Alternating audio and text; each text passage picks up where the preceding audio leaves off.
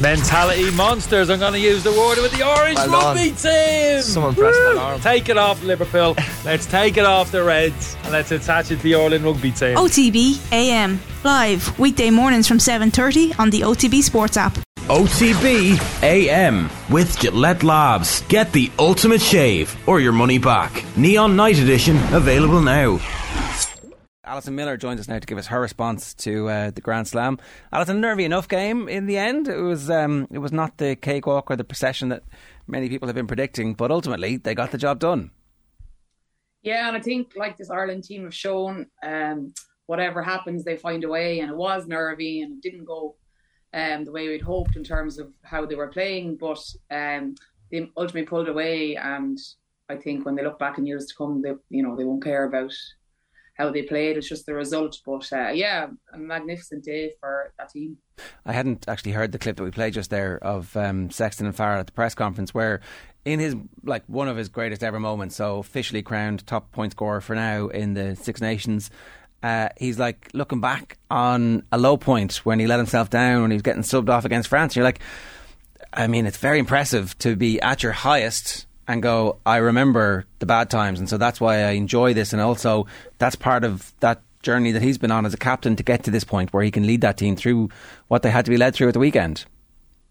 Yeah, I think it's probably the sign of an ultimate competitor that even though they've just achieved what everyone else would like to achieve, they still think of those small little things annoy them still, so that's what's driving him on all the time, and he wants to be the best. But unbelievable. When you think he's 37, and any athlete that gets into their 30s will tell you about how you don't recover as quick, and he's still able to go out and perform at that level at his age and perform so well. It's really amazing, and he is the ultimate competitor. He's such a ferocious mindset. When he was coming off the pitch, I think he was saying how long was the injury going to take him and what he's done and all the things he's done, and he's led this team to this Grand Slam success and hopefully further success. So unbelievable, really.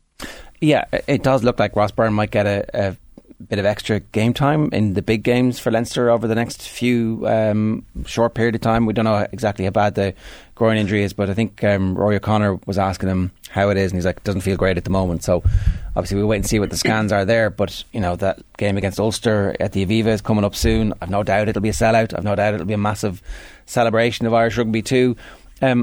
Just in terms of players who are irreplaceable, at the start of this we would have had 5 or 6 who were like, oh, if Tyke Furlong is gone, we're going to be in trouble. And then that didn't prove to be the case at all. If Sexton misses any game time at any point, and suddenly Ross Byrne feels like he's a more than adequate replacement.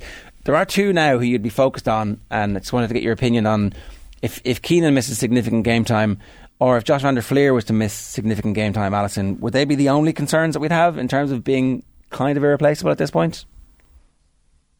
That's a kind of difficult question. I think Jimmy O'Brien came on. He's obviously not at the level that Hugo Keenan is at yet, but I thought he did well, and I think what he's shown when he's played for Ireland, he's done well, and I think given enough game time and exposure, I think he could really do a job at 15. Obviously Hugo Keenan is nailed on, and it was only really when I watched the game back the second time and just saw his influence, his line breaks, his work rate in the backfield. He works so hard that he lets his wingers, they're able to defend high, and he just such work rate and to get to everything. And he's just, when he's gone, you notice him's gone. But I think, there's guys there. I would probably look at Jimmy O'Brien coming in there to do a good job. And Van der Fleer, he's obviously, World Player of the Year. And I think he stated in a press conference recently that he's finding that he's less room. And that's always going to happen when you become like that. You're going to become a marked man, and hopefully it kind of puts space for other people then. But I thought Conan did really well when he came on the other day. I think it's the best I've seen Conan in a while. So, they are, you don't want to be losing those 2 players, but I think there's very good back row options there to do a job. I think I suppose, not sure what the word I'm looking for, but this Ireland team have shown that they have got depth and they've got resilience, and any bit of adversity that they can slot in and other guys can do a job. And we thought that about Tyke Furlong as well. And then Finlay Bealham came in and did an unbelievable job. So well that you'd nearly be wondering who you should start. Like, obviously Tyke Furlong is world class, but sometimes you get an injury like that and it gives someone else an opportunity to get in there. And that's often the hardest thing, is to try and get in there. But once you're in, then you get your opportunity. So yeah, like, you don't want to lose them, but I think we would be okay, unlike other years, for lads to come in and fill that void and to perform. Yeah. Alan, what do you, Van der Fleer, as we say, World Player of the Year, so obviously you're not going to just slot somebody in who's also going to be as good as the World Player of the Year, but what's our 7 depth chart at this stage? That's a good question. I think right across the board, I think the level that these players have been at and how consistently good they've been, I think that's something that needs to be kind of watched, and their load and stuff needs to be managed a little bit, particularly in the build up to this.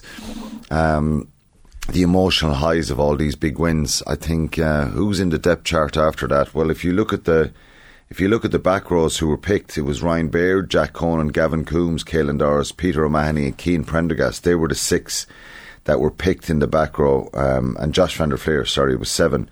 But Peter O'Mahony flight over to 7. He's done that before. Yeah, I think then Scott Penny got called in, didn't he, for into the training squad. Yeah, training squad.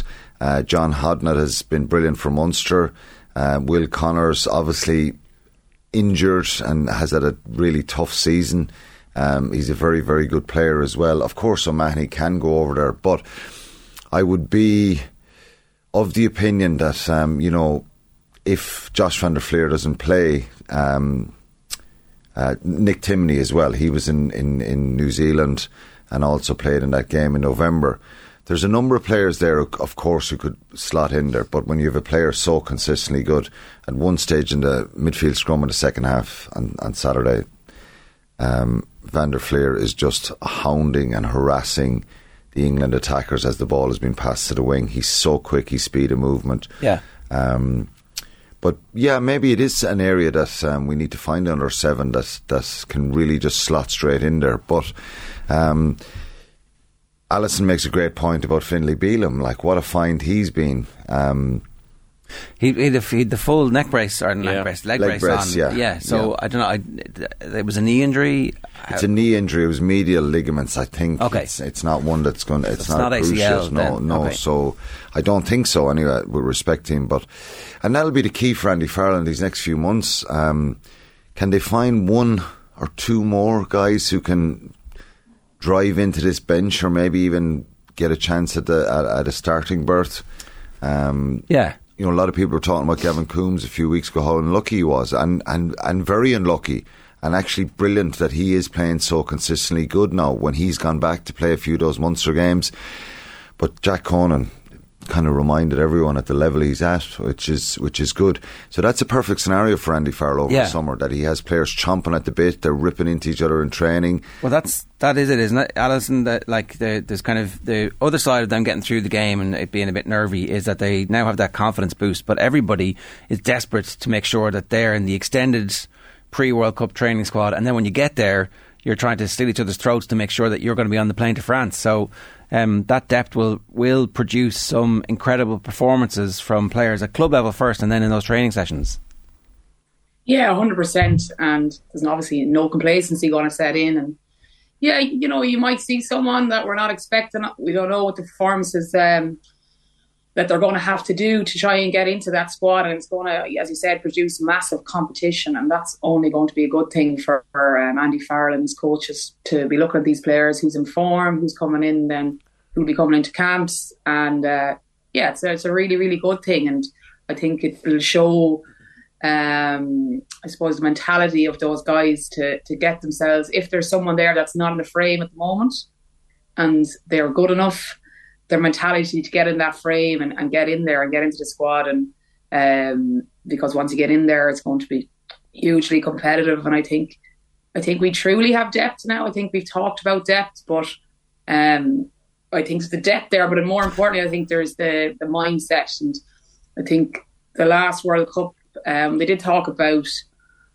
I suppose, the sports psychology point of it, that they weren't mentally, I suppose, tough enough. And I think this team now, where I love the way Andy Farrell approaches it, like, you know, they know that perfection is not possible in sport, that mistakes are going to happen. It's the only thing you can really guarantee. Things are going to happen. And I think, hopefully, they're going to be much more able for the demands of a World Cup, the pressure, you know, all the things that go with it, you know, recovery between games, injuries. And I think the way they approached the game, where, you know, Van der Veer was thrown in, Keane Healy went into hooker, things like that could happen in a World Cup. But I think they're resolved now, and their, what would you call it, their mental resilience is in a really good place, coupled then with depth. I think is going to be really, really important. Yeah, and a lot of competition at training sessions at Leinster and Munster for somebody to put their hand up. Does he need to do a Brian Cody job on it? Drop somebody. So they've won the All-Ireland now, essentially. And 2 lads, off you go. Thanks very much. Maybe. Yeah. There might be 2 changes. There might be someone in the back 3.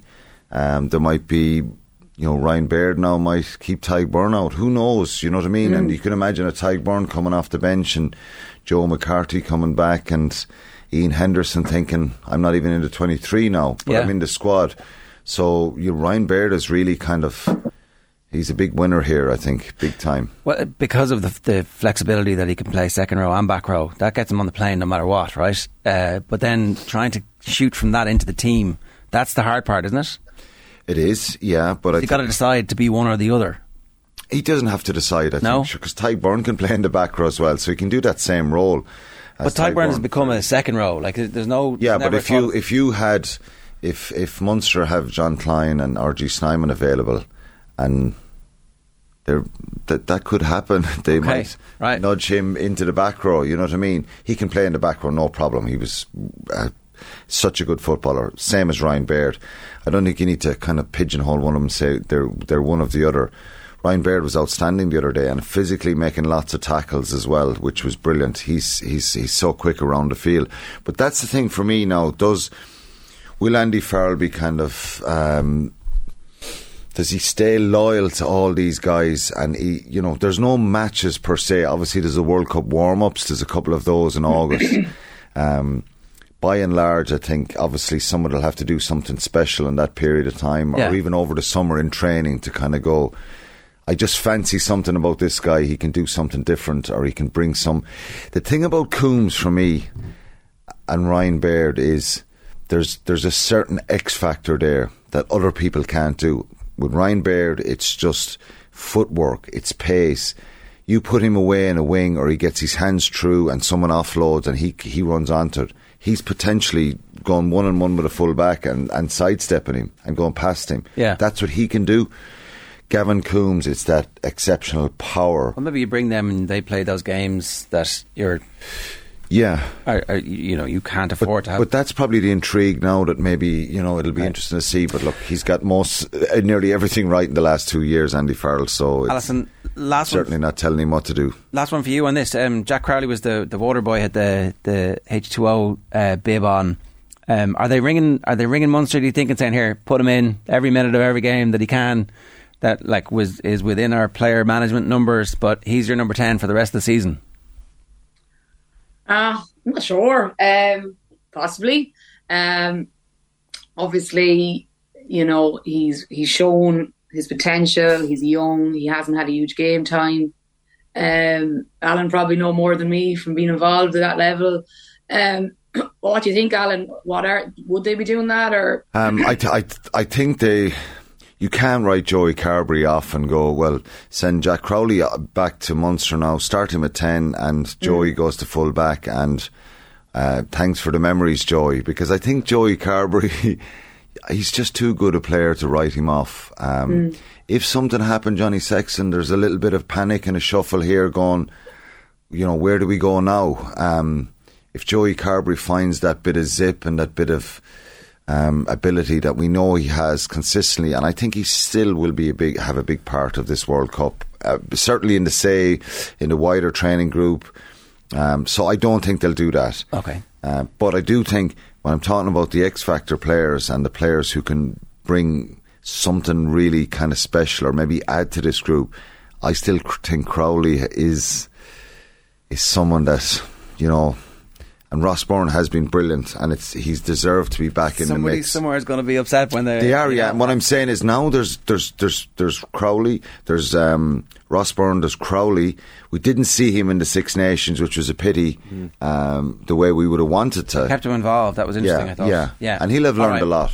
All right, we got to leave it there for now. Alison, good stuff. Thanks a million for joining us. Alan, thank you very much as well. Guys. OTB AM with Gillette Labs. Get the ultimate shave or your money back. Neon Night Edition available now.